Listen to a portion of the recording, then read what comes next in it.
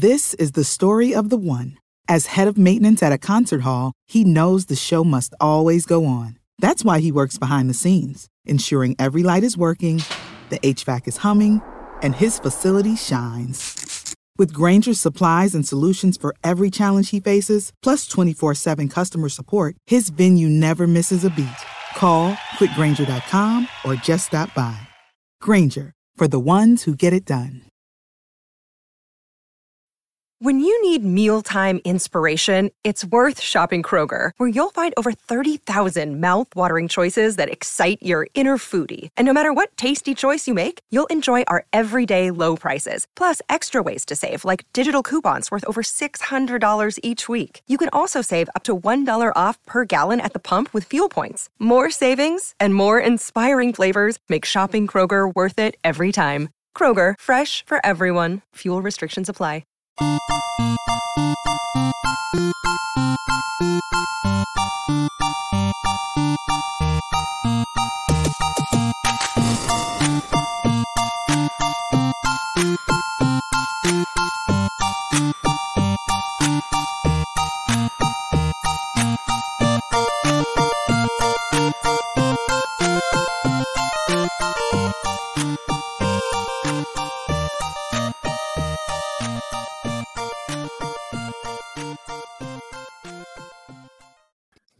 I had to calm Brian down before this episode started. He said, "Hold me back, bro."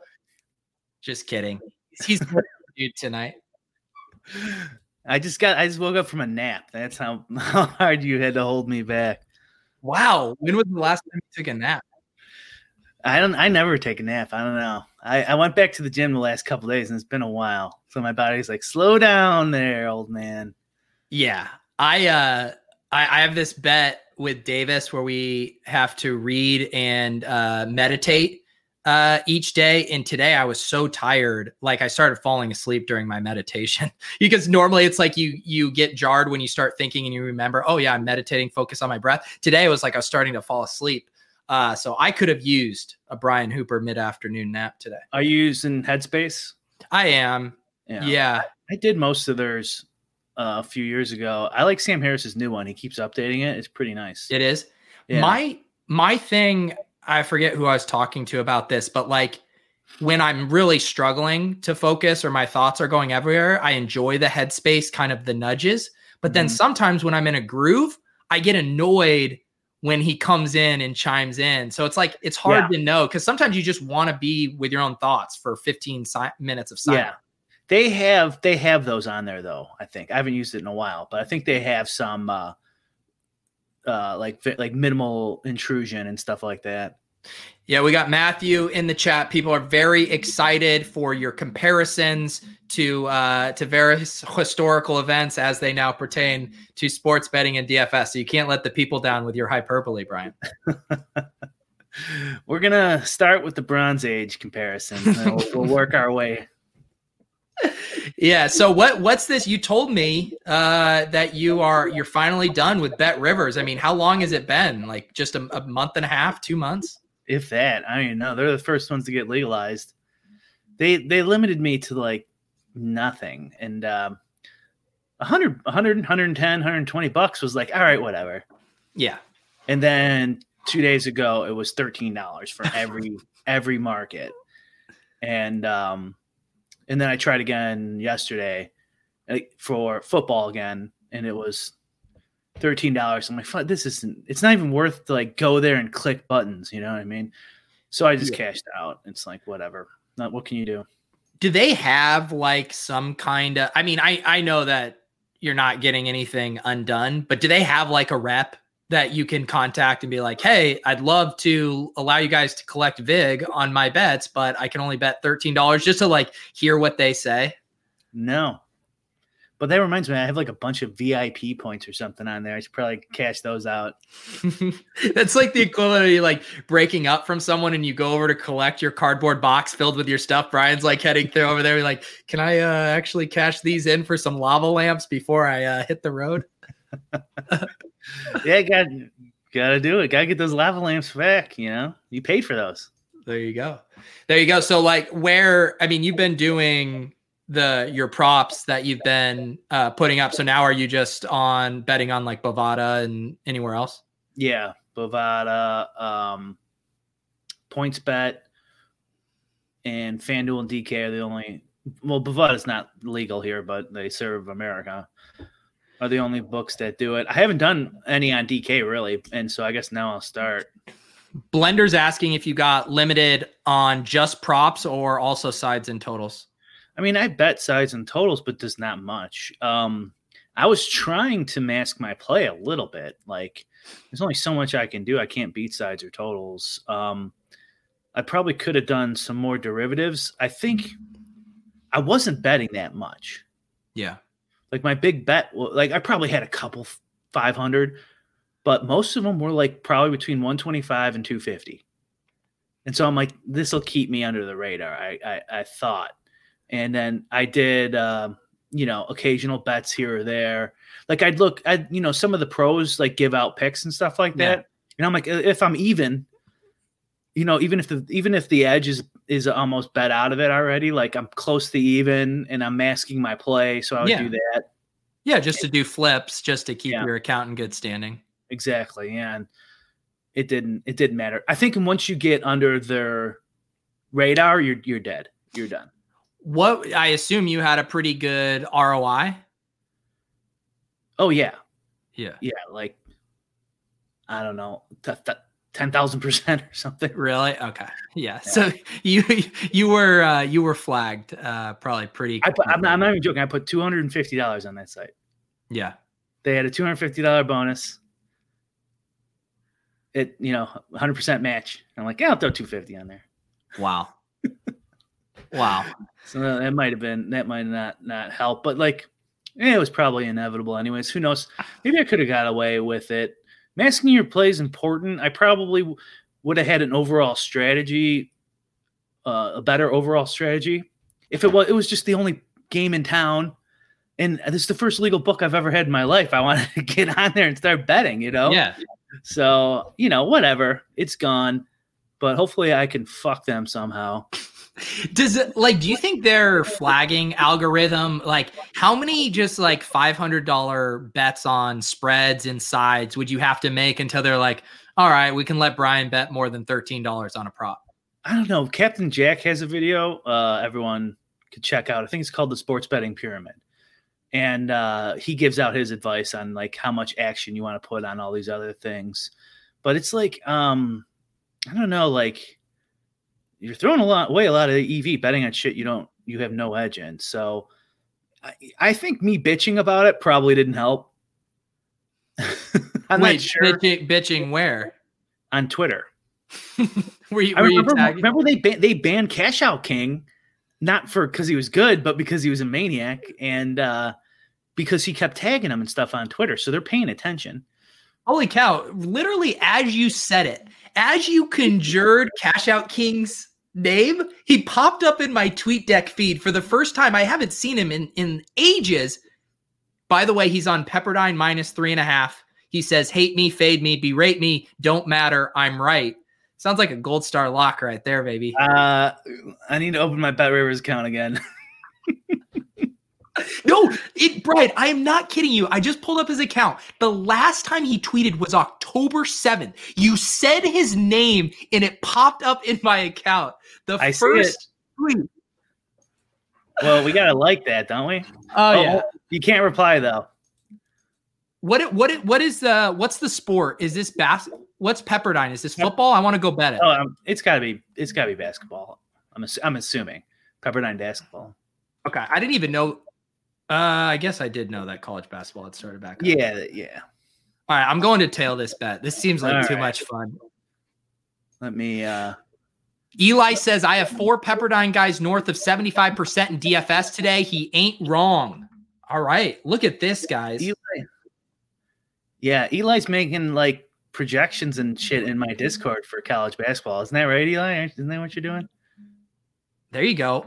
It looks like the line I can get is -4.5, but I trust him so much that I don't feel the need to line shop this one.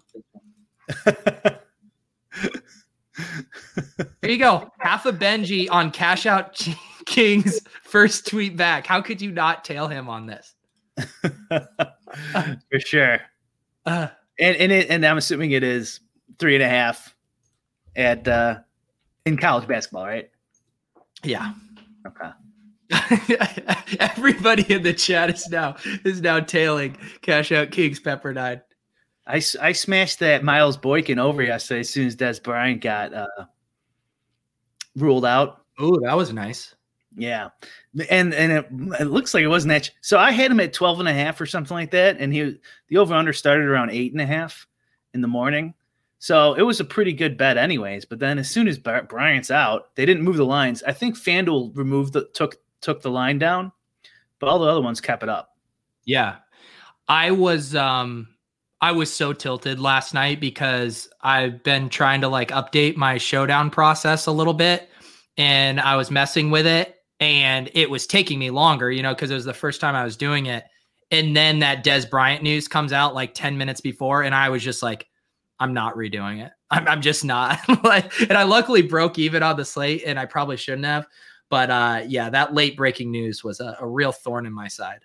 So you didn't have Des Bryant in your line. No, I got him out of it. I'm just saying okay. I would have run it with the boost to, whatever, Boykin and Duvernay and Proche and whoever else, Luke Wilson. Yeah, I pivoted mostly to Duvernay, not enough Boykin. I didn't have enough time. Yeah. I wanted to do it like 50-50 off of Des Bryant. And but then I was just like running out of time. And I just went, Duvernay for the last ones. Yeah. So did you see James McCool had a really nice showdown hit. He had a single lineup in like 3 contests, $183 in entries, $40,000 hit. Not too bad. James McDupe, you mean? James McDupe, yeah. What was it duped with in one? 4 people? I don't know. It was $7,000 off of 500,000. It must have been a lot. Please keep these comments going. These are so good. Jason Stanzel, sorry I'm late. Did I miss the prison assault portion of the program? Oh my goodness. Yeah. What kind of feedback? I saw a few comments in your Discord and my Discord. What other feedback did you get from last week? Somebody called me racist on the streets of Chicago here. But I think that was unrelated. Was that just Alex? You guys bumped into each other? Yeah, I don't. I think I got pretty good feedback. We got a lot of people. Some of them tagging you too, saying they liked it. Not enough people tagging me, for my liking. No, not enough, but some. And we got a decent amount of views compared to our other shows. So that's what it's all about. I mean, Brian doesn't even actually feel that passionately about it. He just knew that the rage was good for the views. I'm an actor. Excellent actor. So, okay, here's a tweet I just got. And now I'm immediately becoming self-conscious. I have never gotten this in my entire life. You know what? I'll just pull this up. I'm going to need you, Brian, to tell me if this is something that I should be thinking about. Hi, Peter Overzet. Can you make a fleet telling us what it's like to not have lips and how you overcame it? Do I have small lips? I have a policy of never responding to commies. So I wouldn't even act like that guy exists. Well, will people tell me, do I have like abnormally small lips? Really? Like, what does that even mean? I've just never heard this in my life. Someone tell me. It might be like the lighting and like your lips aren't that red. And so maybe they blend in or something. I mean, this one, thank you. I love getting comments like Dave Clark, lips are fine.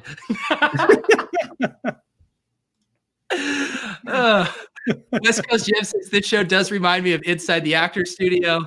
Gorgeous Dong says my lips are looking juicy enough for me. I think I do have to consider the source there. Rick, wow. In my Twitter thread, what are we comparing slavery to this week? From Patrick Allen, I think. Who's it? Yeah. There you go. Speaking of, not speaking of slavery, speaking of, did you find someone or you been auditioning people for your Newshound opening? Yeah.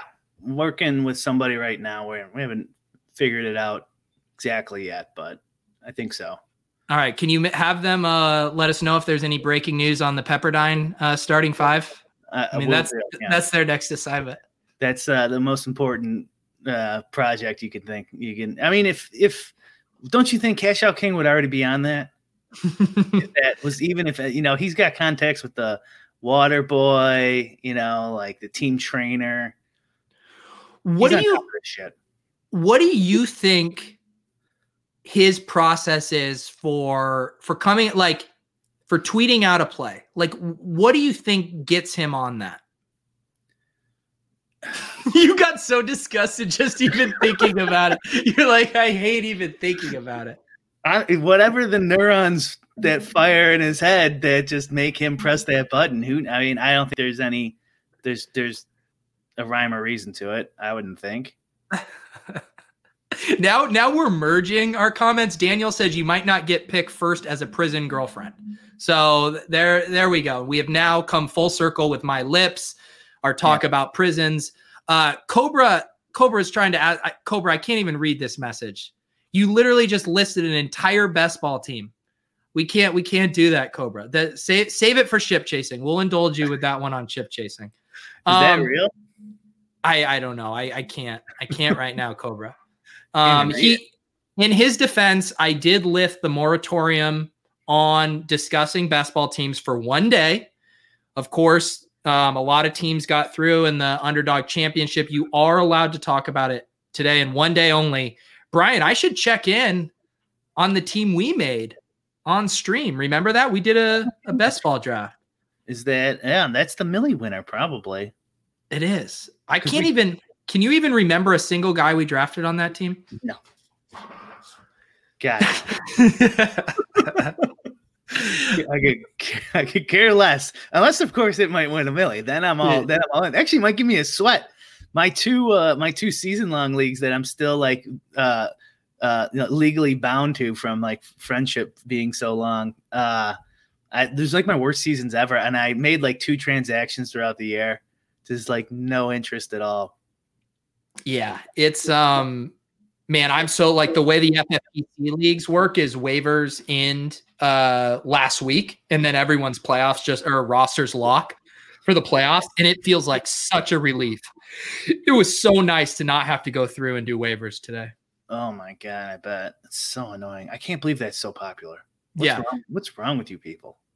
It's Mookie says, is this the streamer we tout our home league teams making it into the playoffs? That's exactly what it is. Please get them in. Send us screenshots. Let us know. But only if it's a buy-in under $50 and you have to have known the people for at least 10 years. Matt Hudson says, I have some transformational best ball teams. Oh, okay. Wow. Please, if you're gonna say that, you might as well add him, Matt. Yeah, add him. Don't just subtweet him. How is your Jim Cramer head-to-head GPP proceeding now? Have you guys locked anything in yet?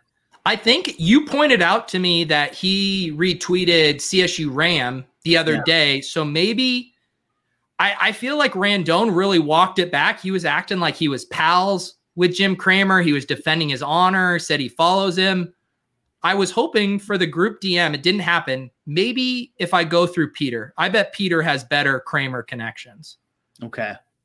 All right. Yeah, I think that should be you were pushing for it. You want me to do a head-to-head challenge with Randone. I do. I think that would be fun as hell. Yeah, I think a lot of people would love it. We could pump it up. Be good, trash talking on Twitter. Everyone would love it. Yeah. The side bets could get huge too. Maybe should it be like a decathlon where we play all these different sports, really stretch it out over a while. The problem is we're running out of good main slates, man. We're down to like a couple. That's true. Yeah. You probably would have to. You could do MMA, NFL. You want like at least like 6, right? Yeah. I feel like as a little side turn, I feel like the chorus around people who play MMA DFS is getting louder and louder about the game being broken on DraftKings. Good.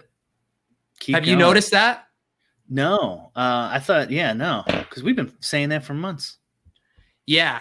Yeah, I feel like I haven't been playing MMA during football season, but whenever I check my Twitter feed on a Saturday night, people are just tilting the scoring hard. People tagging DraftKings, proposing. People have been proposing that kind of time specific scoring based on like when the knockout happens, kind of stuff. Especially in the first round. Yeah.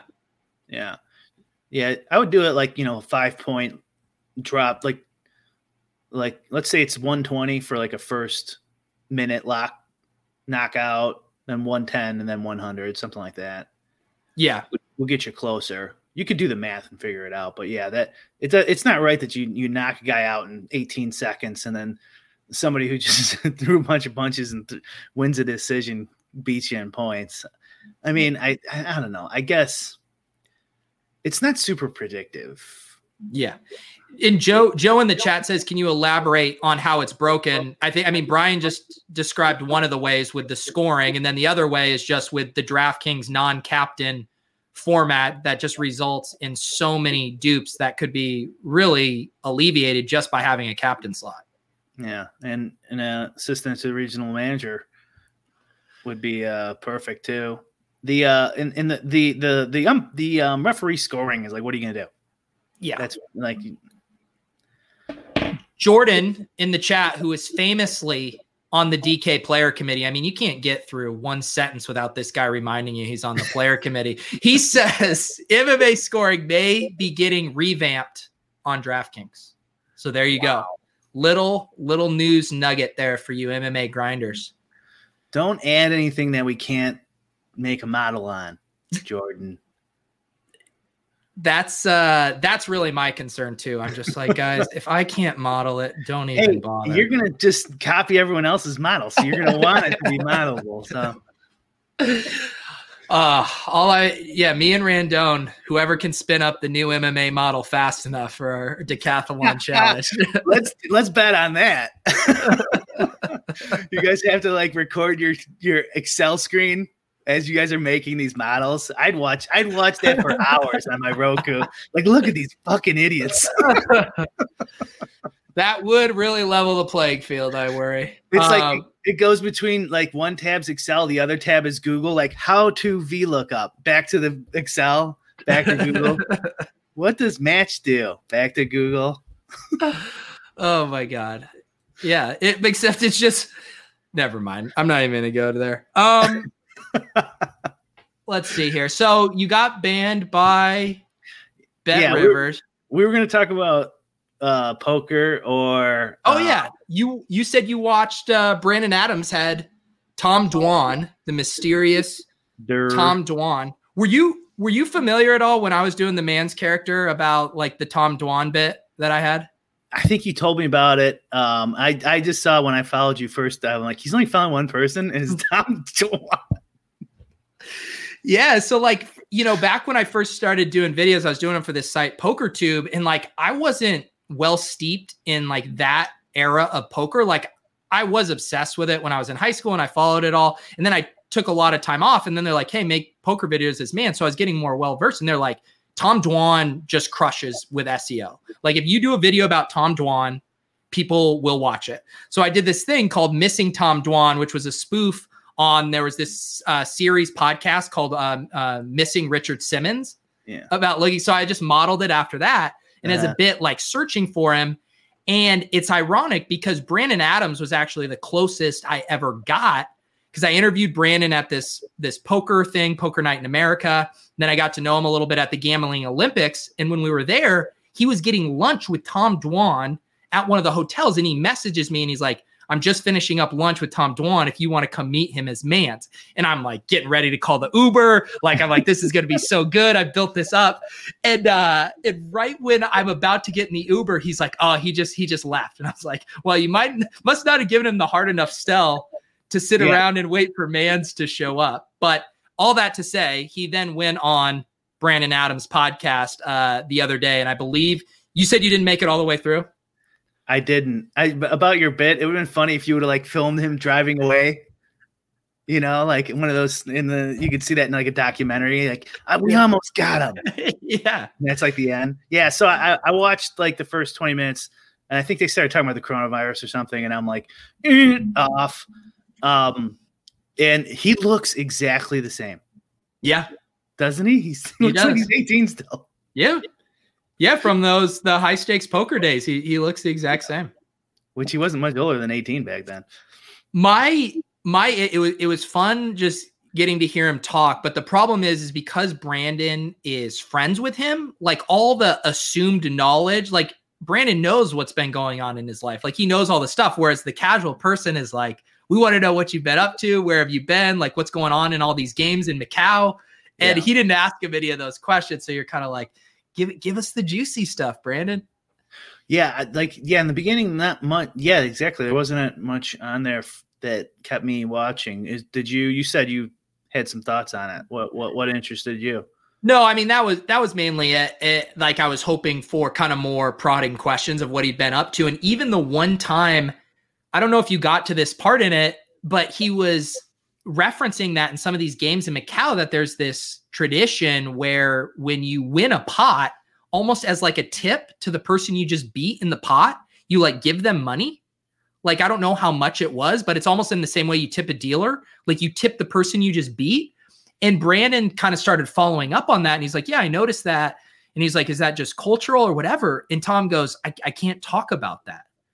And he was like, what? And it was so confusing because I just assumed like Brandon, that it was some like kind of cultural thing. But Tom's response made it seem like there was more behind what's going on there. And then I was like, okay, now I'm actually intrigued. I want to know what kind of shady business is going on here where he can't talk about it. That's weird. Yeah. Like my first thought is like it goes to like the mob or something, but like then why would you give it to the dude? Right. Like, why couldn't you talk about it? Does anyone know in chat? Is anyone up on the Macau poker scene? Well, that was like back when I was doing the Mans Dwan bit. There were all these rumors about like why he was playing in Macau. There was all these rumors that he was like kidnapped by the triads and then like owed all this money and was having to play in these high stakes games to like win or pay his way out of debt. Like there was all these crazy rumors. And I feel like they've never actually fully been addressed. It's like a reverse rounders. Yeah. He's up to begin with, and then they kidnap him. Yeah. That's I thought it was just like the games dried up and him and Ivy went to Macau because there's a bunch of rich dudes throwing money around who don't know how to play. And I think Dwan too, as a player, like he's an action player. Like he loves playing flops. He has a very loose, aggressive style. Like these businessmen, and when you get in like the super, private high stakes games where you get good action, like you have to be an action player. Like it's why Antonio Esfandiari gets to sit in all of these kind of like celeb games because he's super fun and action heavy player. Like if you're just a tight knit, like no one wants to play with you. And so I think Dwan probably also endeared himself to those guys because they're like, man, this is an action player. Like he'll take action, but he'll give it as well. I remember I thought back in the day, Antonio online, his stats were pretty nitty. Maybe not. I don't know. It's been so long. What was I going to say about, I can't remember what I was going to say about those games, but yeah, I can't remember what I was going to say. Forget it. I feel like the last time I'd really thought about, I have been following a little bit more with the Doug Polk Negreanu challenge, which I feel like back when I was doing more poker stuff, there was always this conversation of like, is poker dead, or like we need more personalities in poker, or what's good for poker. I feel like this event has been good for it. Now I remember. Yes. I was going to say, okay, I wonder how, and since I'm not involved in poker anymore, this is probably someone knows this answer. Like, can like Dwan and I don't know who else was a stud back then. I mean, I know Phil Galfond still plays, but like, I wonder if you mean Dwan, like Ivy and Dwan, I wonder if they could beat the like online nosebleeds now. See, I feel like it would be a similar dynamic where I would still probably take like guys like Ivy, and I'm just just talking out of my ass, but I would take those guys probably in like mixed game stuff, like live mixed game, just because they're, and I know Dwan mentioned on that podcast, he's primarily playing short deck now. And I think that, and there was one anecdote where he said like he felt one of his strengths similar to Galfond was picking up these new games and getting ahead of the curve before they get solved more. But I also feel like if they went, they would probably lose to specialists, right? Like if there was someone at the highest stakes of like maybe Galfond playing Pot Limit Omaha all the time, like I feel like that's where the talent gap starts to increase. Right. That's what I'm talking about. Because mainly everyone just played back in the day, Nolan Hold'em, 6 max. Yeah. And then there was, some heads up specialists. And then like once you get up higher, there was 9 max.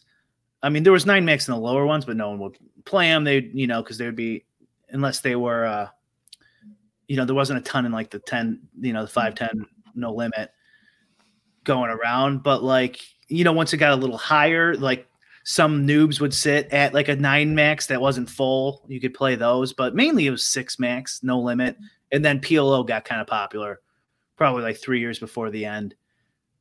But like, and so like if you weren't good in those, you weren't making any money. So like, I mean, I'm assuming now like those guys must be amazing. Yeah. And that actually reminds me, Will, I feel bad if I'm going to butcher his last name. I think it's Jaff or Will Jaffe. He's a very good Twitter follow. He does these tough conversation videos, but he had this thread from last night of saying, I know I give Daniel Negreanu shit and I poked fun at him, but he deserves so much fucking respect for taking on this challenge. Really cannot be understated. Those who are in poker have an understanding of how good Doug is at heads up poker, but I'm not sure the general public really grasp it. I remember when him and Sauce were essentially the best heads up players in the world, and they did a challenge and Doug absolutely crushed him. And that's kind of what we're seeing here with just like someone who's just an absolute specialist in this specific game format versus someone who is maybe more of an all-around generalist when it comes to poker. Yeah. I mean, I follow Will too. And I don't know if I agree with this. Like, so like if he loses $1 million and loses the bet, like what are we giving him credit for exactly? Just putting on an entertainment product for fans, bringing more people into poker, not being afraid of looking embarrassed in front of a bunch of people as well. Fair enough. Okay. I agree with that. It seems like quite the price to pay. Here's the thing. Daniel Negreanu is a very, very rich man. And you can see that net worth. I bet he is, but a lot of those guys blew some money. He picked the right pony though. Yeah. It's back in the day. Well, and now he has a massive deal with GG Poker and all that. I think he's doing just fine. I mean, him and Phil Hellmuth are still, and I guess Ivy, but they've been the ones to leverage their poker personality and brand, I think, the best. I mean, the amount of opportunities that those guys can still get from a branding and marketing standpoint is limitless. I think they make the market on what, if any, poker brands want to work. Say goodbye to your credit card rewards. Greedy corporate mega stores, led by Walmart and Target, are pushing for a law in Congress to take away your hard-earned cash back and travel points to line their pockets. The Durbin-Marshall credit card bill would enact harmful credit card routing mandates that would end credit card rewards as we know it. If you love your credit card rewards, tell your lawmakers, hands off my rewards. Tell them to oppose the Durbin-Marshall credit card bill. This is the story of the one. As head of maintenance at a concert hall, he knows the show must always go on. That's why he works behind the scenes, ensuring every light is working, the HVAC is humming, and his facility shines. With Grainger's supplies and solutions for every challenge he faces, plus 24/7 customer support, his venue never misses a beat. Call quickgrainger.com or just stop by. Grainger, for the ones who get it done. Work with them. Phil got out of that ultimate bet scandal like unscathed somehow too. Yeah, pretty amazing. So for everyone who says they hate him, like they're probably not then, because if everyone hated him, he wouldn't have got out of that. Everyone would just disown him. He'd never get a deal again. Yeah, I mean even even the full tilt guy. Well, I guess like people still go out hard after like Ferguson, and when he pops up at the World Series, they get mad at him. People get mad at Andy Duke. Not around. Yeah. There was one other question in here. We were talking about these old school poker guys. Someone said, is Gus Hansen playing again? Can't believe how much he lost on online poker. Gus Hansen is just like a stone cold suburban dad now. Like he's a dad. His Instagram content is like going to Home Depot. Like he is not the Gus Hansen. It's going to be a great summer party animal we once knew. Huh. What's the Patrick Antonius? Yeah. Back in the day. I wonder if he plays anymore. He's friends with Brandon Adams. This kind of bleeds over into what we were going to talk about anyways. With just like, I don't know how to sum it up. Is DFS beatable? How long will DFS be beatable for? Do you want to kind of like bullshit about that for a few minutes? Yeah, you were messaging me about some stuff with like looking at ownership this week, and you were just mentioning how efficient it appeared to you. Yeah, so like the way I do it anyways, normally each week I'll be like overweight on some guys and underweight on other guys. And if I'm like dead even with the field, not that what I do is an LP all of anything, but just what I've noticed this past week and a couple times this year, like I'm right around where the field is. Like there's still some guys, I don't have the information saved, but there's still some guys I was over. So like 2 weeks ago, I was way over on James Robinson. And, but last week, like I was over on Waller, but not a ton. So this kind of idea goes, we've talked about this before with salary and ownership.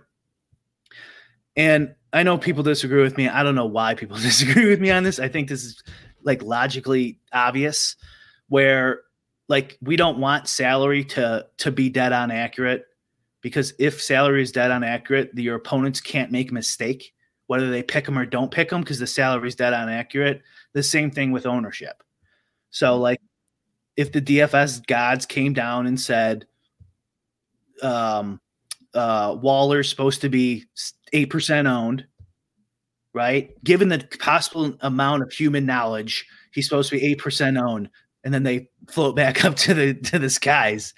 It doesn't matter what side you pick on Waller's, on his ownership, right? You have to then go to someone else. But if the DFS gods did the same thing, they said, okay, no, this is everyone's ownership.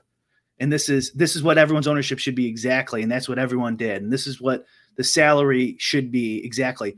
It wouldn't matter. We're all just flipping coins. There's nothing you can do. Everything else is just narrative bullshit. If the salary's dead on accurate and the owner and therefore the ownership would be dead on accurate, depending how you want to look at it, they're synonymous, because a dead on, if the salary was given to us from the DFS gods, the ownership would be taken into account. I think people can't like, they don't think, they can't think like a little outside the box here. So it'd be like salary wouldn't be like 8,000. It would be like $7,708.67 for this guy.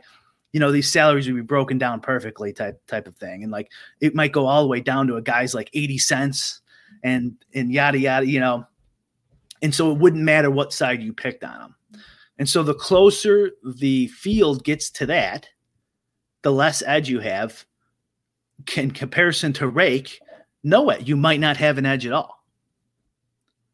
So like the closer ownership in the Millie or whatever, especially the Millie, considering there's so many dead lineups in there and dummies, or not dummies, people who don't pay attention to this board and are just having fun. The closer that gets, like, we're all kind of in trouble. Well, how much of it? So like, this is a difference in like how we play, right? Because you are modeling your own projections for fantasy points and you're modeling your own projections for ownership. And what you're kind of doing there is, right, you're saying I'm trying to beat, what the rest of the market is doing with my own information. Whereas then someone like me, I'm taking other people's information, I'm aggregating it, and then I'm trying to make decisions based on that available information. Like, because we're kind of doing two different things in how we approach it, right? Mm-hmm. And so like how, because to me, it's like for you, if the ownership gets more and more efficient, like that takes away your edge. Whereas for me, like I'm using publicly available ownership anyways and trying to make decisions off of it. Like I feel like I'm less, like my edge doesn't change based because I'm not trying to get an edge on my own ownership projections, if that makes sense. Sure. Yeah. I'm saying that's irrelevant. So if the salary is exactly what it should be, 7,700, 62 and 50 cents. It doesn't matter whose aggregate projections you aggregate. If you come up with your own ownership, if you don't, it doesn't matter. It's irrelevant. It doesn't matter what side you pick. That number is right. Now the other numbers might be wrong. And now, so just think of it like, let's say there's 10 players in the pool. 7 of them are dead on accurate. Throw them out the window. They're all coin flips. There's nothing you can do. The other 3, hopefully you could pick better than your opponents. Yeah. It doesn't matter if you aggregate or make your own or whatever. And so ownership is kind of like, you could think of it kind of like a balancing for the salaries being off. So, okay, the DFS gods didn't make the salary. Waller should have been a little higher, but then let's just say hypothetically, his ownership is higher, like 15% or something like that. Okay, well then that's about right? That would even it out. And then you can't do anything there either. Yeah. So it doesn't matter what you do. If it's exactly right, what exactly should be, it's like flipping a coin. If it's 50-50, you could be like, oh no, but Osimo and ETR said the heads was good this week. You know what I mean? It's like, yeah, but it doesn't matter, dude. It's 50-50. You're just playing in games of narrative at this point. So what specific examples made you think of this? Because I feel like we could go pull up ownership and point to a lot of things of being like, okay, this was like a narrative driven thing. Oh, this was a product of recency bias. People didn't want to play him because he was coming off an injury. Oh, Adam touted this guy as the best play on the ETR flagship show. Like, I feel like we could find like human error baked into these for very specific reasons. What made you kind of think it was getting so efficient? Because through my process, I wasn't getting leverage on guys either way, as large as I normally do, like taking stances on people. Because you're letting the math dictate your exposures. You're not saying like, whereas if you were just hand building or manually and say you looked at Darren Waller at 8% ownership and you are like, oh, I want to be over the field on this. This is an absurd ownership percentage. You're saying your math is giving you the same as the field.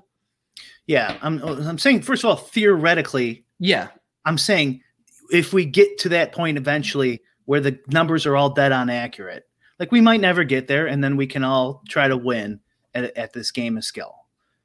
And then I'm also saying theoretically, if you do it, like if it does become that way, that's what it would look like. You would just match the field and we'd all pay the break. And so then I guess I would say, what makes you think that we are trending in that direction? Because it does seem like week after week, there are all these spots where it's just littered with human biases and stuff that maybe isn't actually reflective in what the true projection should be. I mean, I think there's no doubt we're trending in that direction. The players are getting better. The public information's getting better. The prices are coming down for some of these content providers. Ownership's becoming available and more accurate.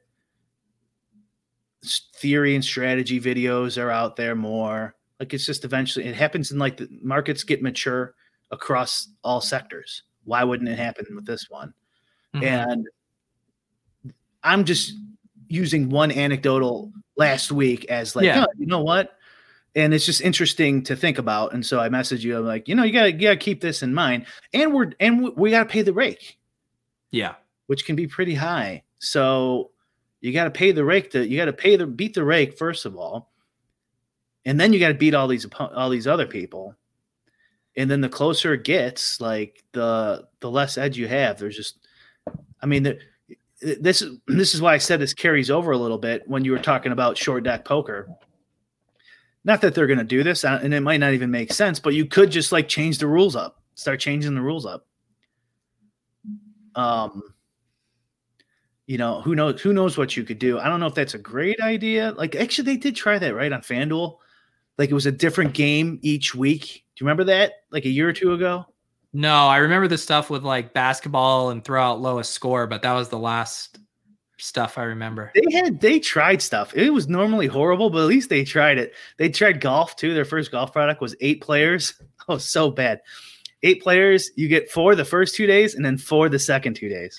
Yeah, but you got to think of I agree for sharp players and for you. I mean, it's getting harder to just be profitable as it gets more efficient. But like, are the sites optimizing to make the games harder? Or are they optimizing to bring more people in and have it easy for casuals to play? Like, if you change up the rules each week, casuals are going to feel alienated and not as interested in hand building lineups on their phone while drunk on a Saturday night. Yeah, it could be a completely awful idea that would ruin the industry. I'm just saying, hypothetically, that once, and they're probably never going to do it. I'm just saying hypothetically, purely hypothetically, like, you could just change the rules of the game and then everyone's like at square one again. Yeah.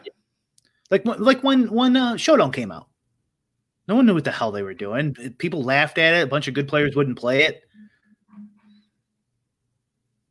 Yeah. That worked out, but I wouldn't go insane, but there's things maybe you can do. It would be fascinating if you had like a DFS census or some kind of global survey for if you could have everyone who has made at least one DFS lineup over the past year answered a few questions about stuff. It would be really interesting to figure out where people are at.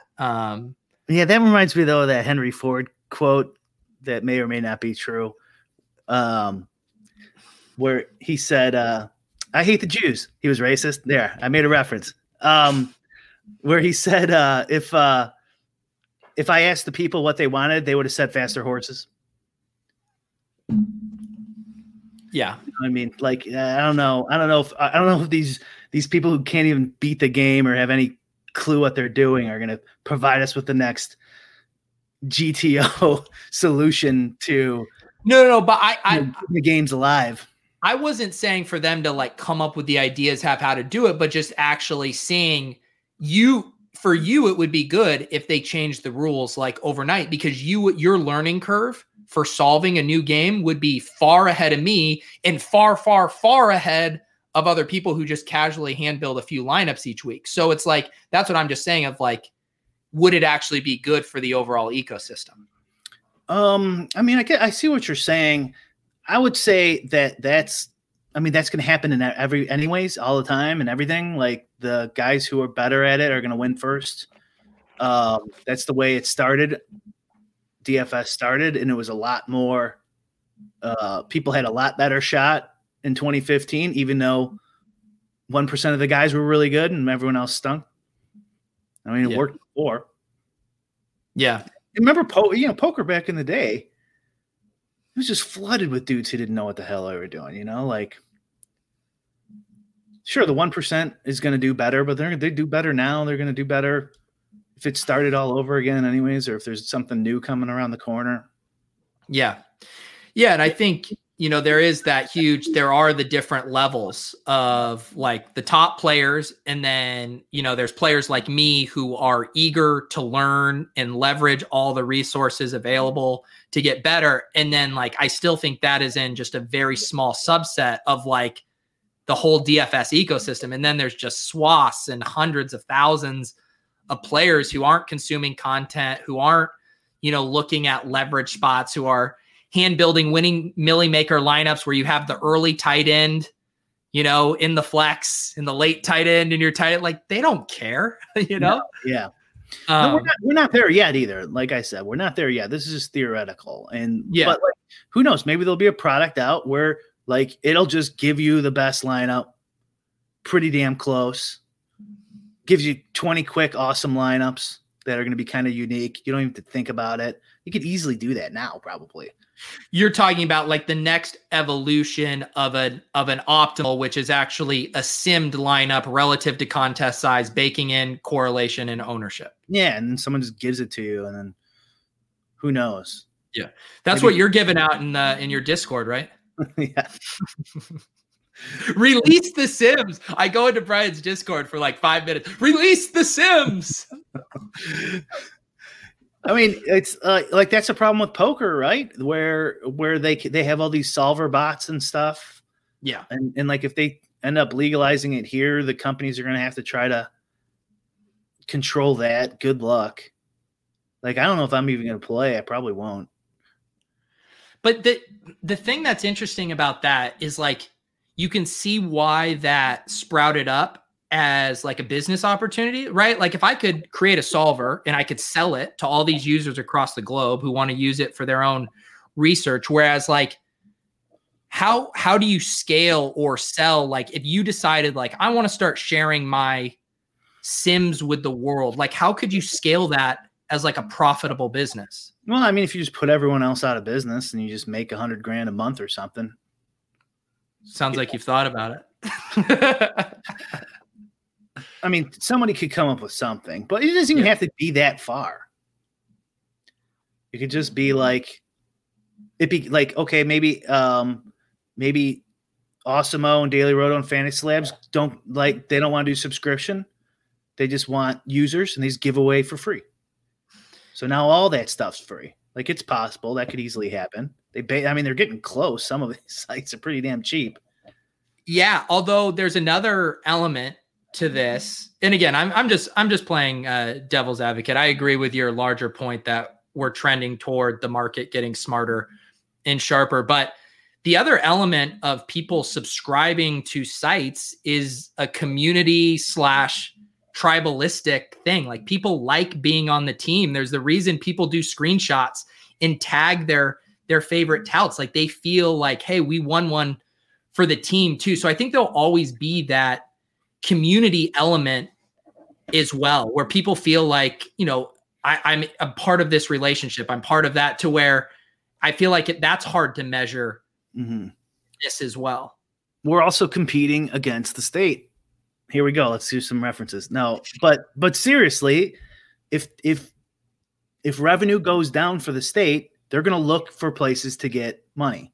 And generally they look at like sin taxes, right? They don't want to raise money on you. So they just go, okay, let's just raise gambling taxes. So like, and then, okay, FanDuel goes under. Now we just have DraftKings and whatever, one other site or something. And then the taxes go even higher, right? There's a lot of ways. And then the tools get easy, the tools get better, the taxes get higher. There's a lot of ways this can go. I'm responding to the comments. Cobra says, next time I min cash, I will say, thanks for the min cash, Overzet. And I said, thank you. Little did I know the shoe was about to drop. And if I win the Millie Maker, I will say, thanks, Brian Hooper. You probably have a better shot with Pete winning that Millie than you had with me. I haven't been playing the Millie much, although I have a few tickets. I've been winning some tickets in my showdown qualifiers. So maybe this is my week. This is the week I banked the Millie. And I think you were going to go to this point before where, or maybe you talked about it on one of your other shows, where like there's different ownership in the SPY than the Millie. Yeah. And so like, I think that's definitely an avenue to look at for people, because most of like the strategy info out there and the ownership projections and stuff are for large field GPPs. So it might behoove people, especially in the NFL, to stick to the 2,000 or less fields and just try to beat those. Totally. And it's been an interesting experience for me, because what I play in my personal role with like the SPYs in the red zone, like the $50 and $100 single entries is kind of where I'm exclusively playing.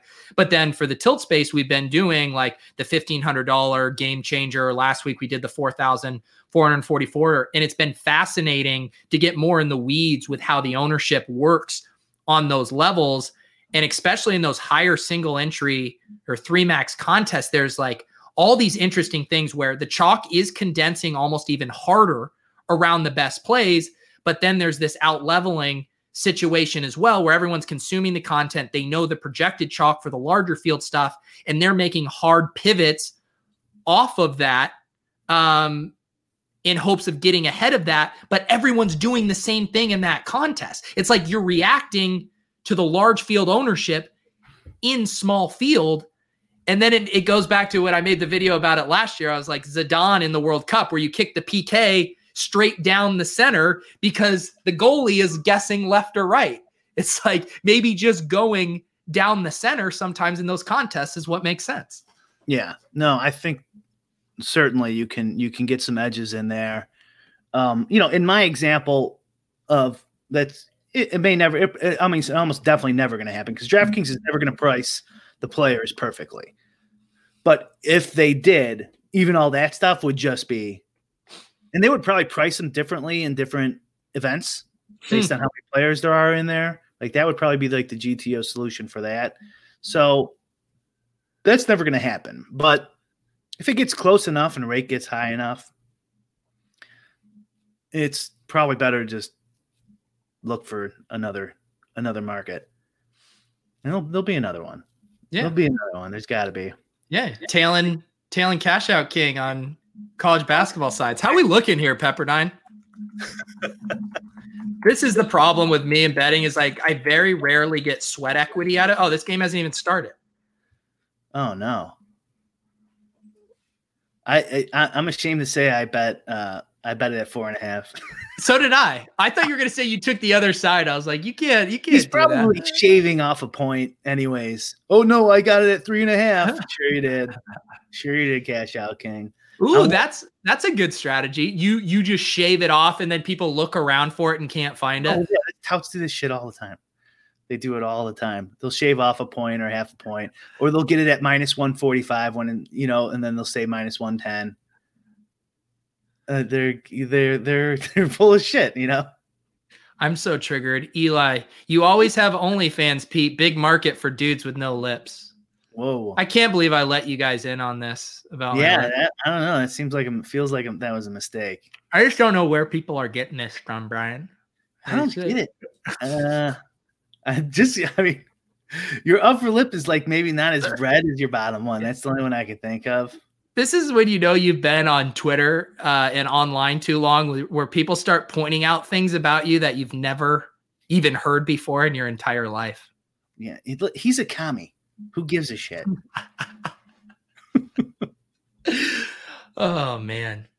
I feel like I get Ryan Tannehill a lot. People say they think I look like Ryan Tannehill. I don't even know what he looks like, tell you the truth. That's at least he used to play for the Dolphins, your team. That is true. It's so funny. We were ragging on Davis today. Did you watch the Soulcast? I watched first 20 or 30. Did you see when I don't know if this might have been earlier. You know what? I feel like Ryan Tannehill, sorry to go off here. I feel like he looks like Britt Devine. A little bit.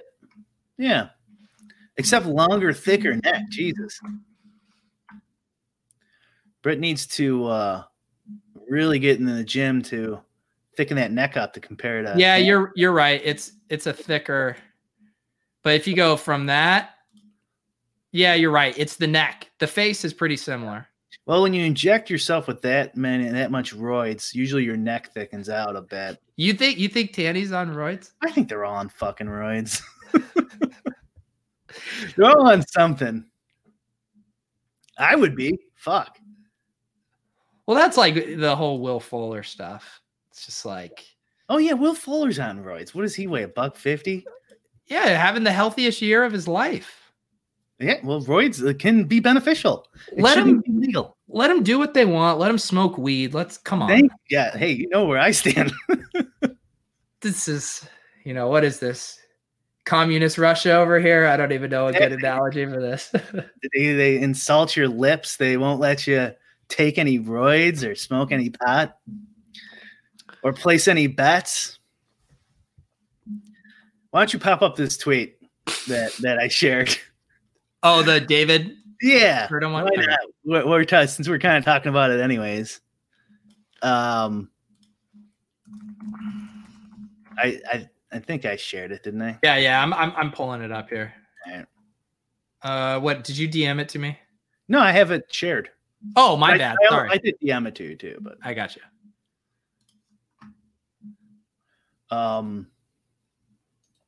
This is like exactly what I was saying we shouldn't do. Do what? Kind of just like as a, I don't know, public relations standpoint for like if we get involved or how we should think about this, how we should think about gambling. So anecdotally, stories of bettors being limited are increasing. And of course, it's within the book's legal right to limit bettors. Like that's such like a fucking BoomerCon goddamn talking point. It pisses me off. Like, yeah, I know. I fucking know. Thank you. Here we go. We got Brick from last week. He's bubbling to the surface. What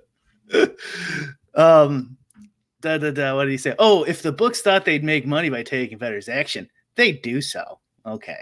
All right, David. However, spooks are going, and then here's where he gives us wins you back our defense. If they're going to do this, right, the company should do a better job to identify problem gamblers. Fuck you. Fuck you. How about, why doesn't, in like, are all these studies fake on Wikipedia that link to like government run studies? Like it's not that big of a problem. I can't like do this like looking at you. I'm like laughing. So I'm not going to get angry this time because your big smile, your goddamn little lips and big smile. I'm laughing because the chat, they want you to just say something completely over the line in a reference. That shit isn't over the line. It's dead on accurate. What the fuck I was talking about? Yeah, that's what we need to stop problem gambling. Fuck you. Actually, maybe I will go over the line. So I was listening to Spanky's latest podcast, and he was interviewing some old regulator, gaming regulator, and used to work in the sports books in Vegas. And one of the rules they had was that you have to have a phone in the casino dedicated to 1-800-GAMBLER. And I was thinking, like, I would love to see the stats on how many times that phone was used if you subtract the prank calls. Like, subtracting the prank calls, it was probably used like fucking once in 30 fucking years. Like, what a stupid government solution to a non-existent problem. Okay, it exists. I feel bad for the people who are affected by this. I know it affects between 0.6 and 2.6% of the population. But like, it'd be like putting like a self-assisted breathalyzer like on the side of a highway where you like pull yourself over while driving drunk to give yourself a breathalyzer. Yeah. No one is everyone doing this. Sorry, my analogy wasn't hot enough. I apologize. That was tame. Yeah, DUIs and stuff. That's a little sketchy. No, but there is tons of like I mean, I don't even know, like and I don't want to use drug addiction rates too, because those are a lot lower than people realize. I can't do this. I want to read Eli's. Brick, I shared you that tweet wanting you to compare gambling to childhood obesity or something else, man. He did share it with me. He did. They're just poking the bear, just poking the flames. This will piss him off. And this is exactly these fucking media people. Like, and he's in gambling media, you know, ESPN, gambling. It's kind of a mix, but it's like, they're not going to fucking help us. They're not going to fucking help us. And like the goddamn BoomerCon free market argument, like, you fucking idiots.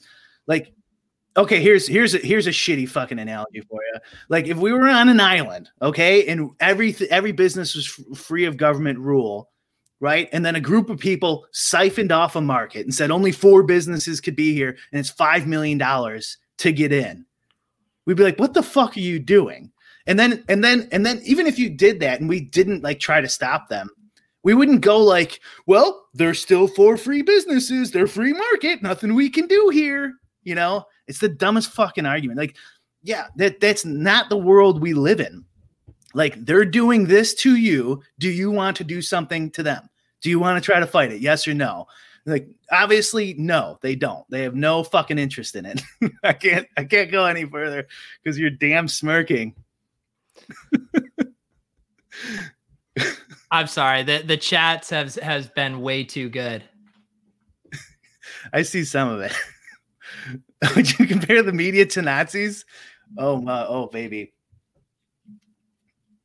I don't know. Goebbels was a part of the media, wasn't he? All right, guys. We got Brick to about a 7 or an 8. We didn't get the 11 that we got last week. I found out that I have tiny lips.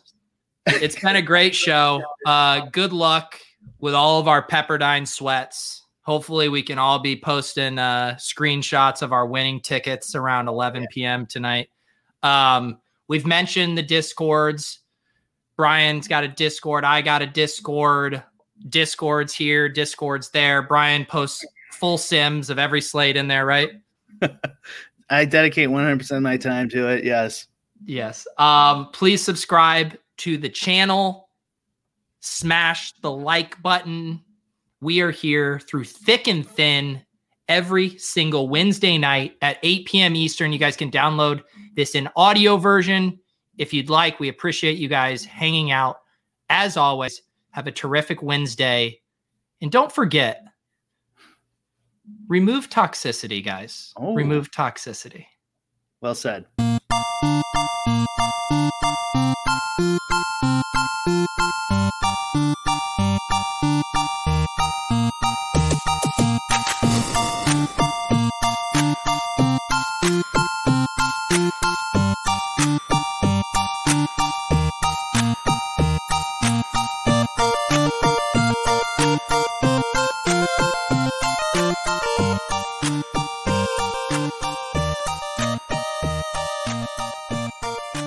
Say goodbye to your credit card rewards. Greedy corporate mega stores, led by Walmart and Target, are pushing for a law in Congress to take away your hard-earned cash back and travel points to line their pockets. The Durbin-Marshall credit card bill would enact harmful credit card routing mandates that would end credit card rewards as we know it. If you love your credit card rewards, tell your lawmakers, hands off my rewards. Tell them to oppose the Durbin-Marshall credit card bill. When you need mealtime inspiration, it's worth shopping Kroger, where you'll find over 30,000 mouth-watering choices that excite your inner foodie. And no matter what tasty choice you make, you'll enjoy our everyday low prices, plus extra ways to save, like digital coupons worth over $600 each week. You can also save up to $1 off per gallon at the pump with fuel points. More savings and more inspiring flavors make shopping Kroger worth it every time. Kroger, fresh for everyone. Fuel restrictions apply.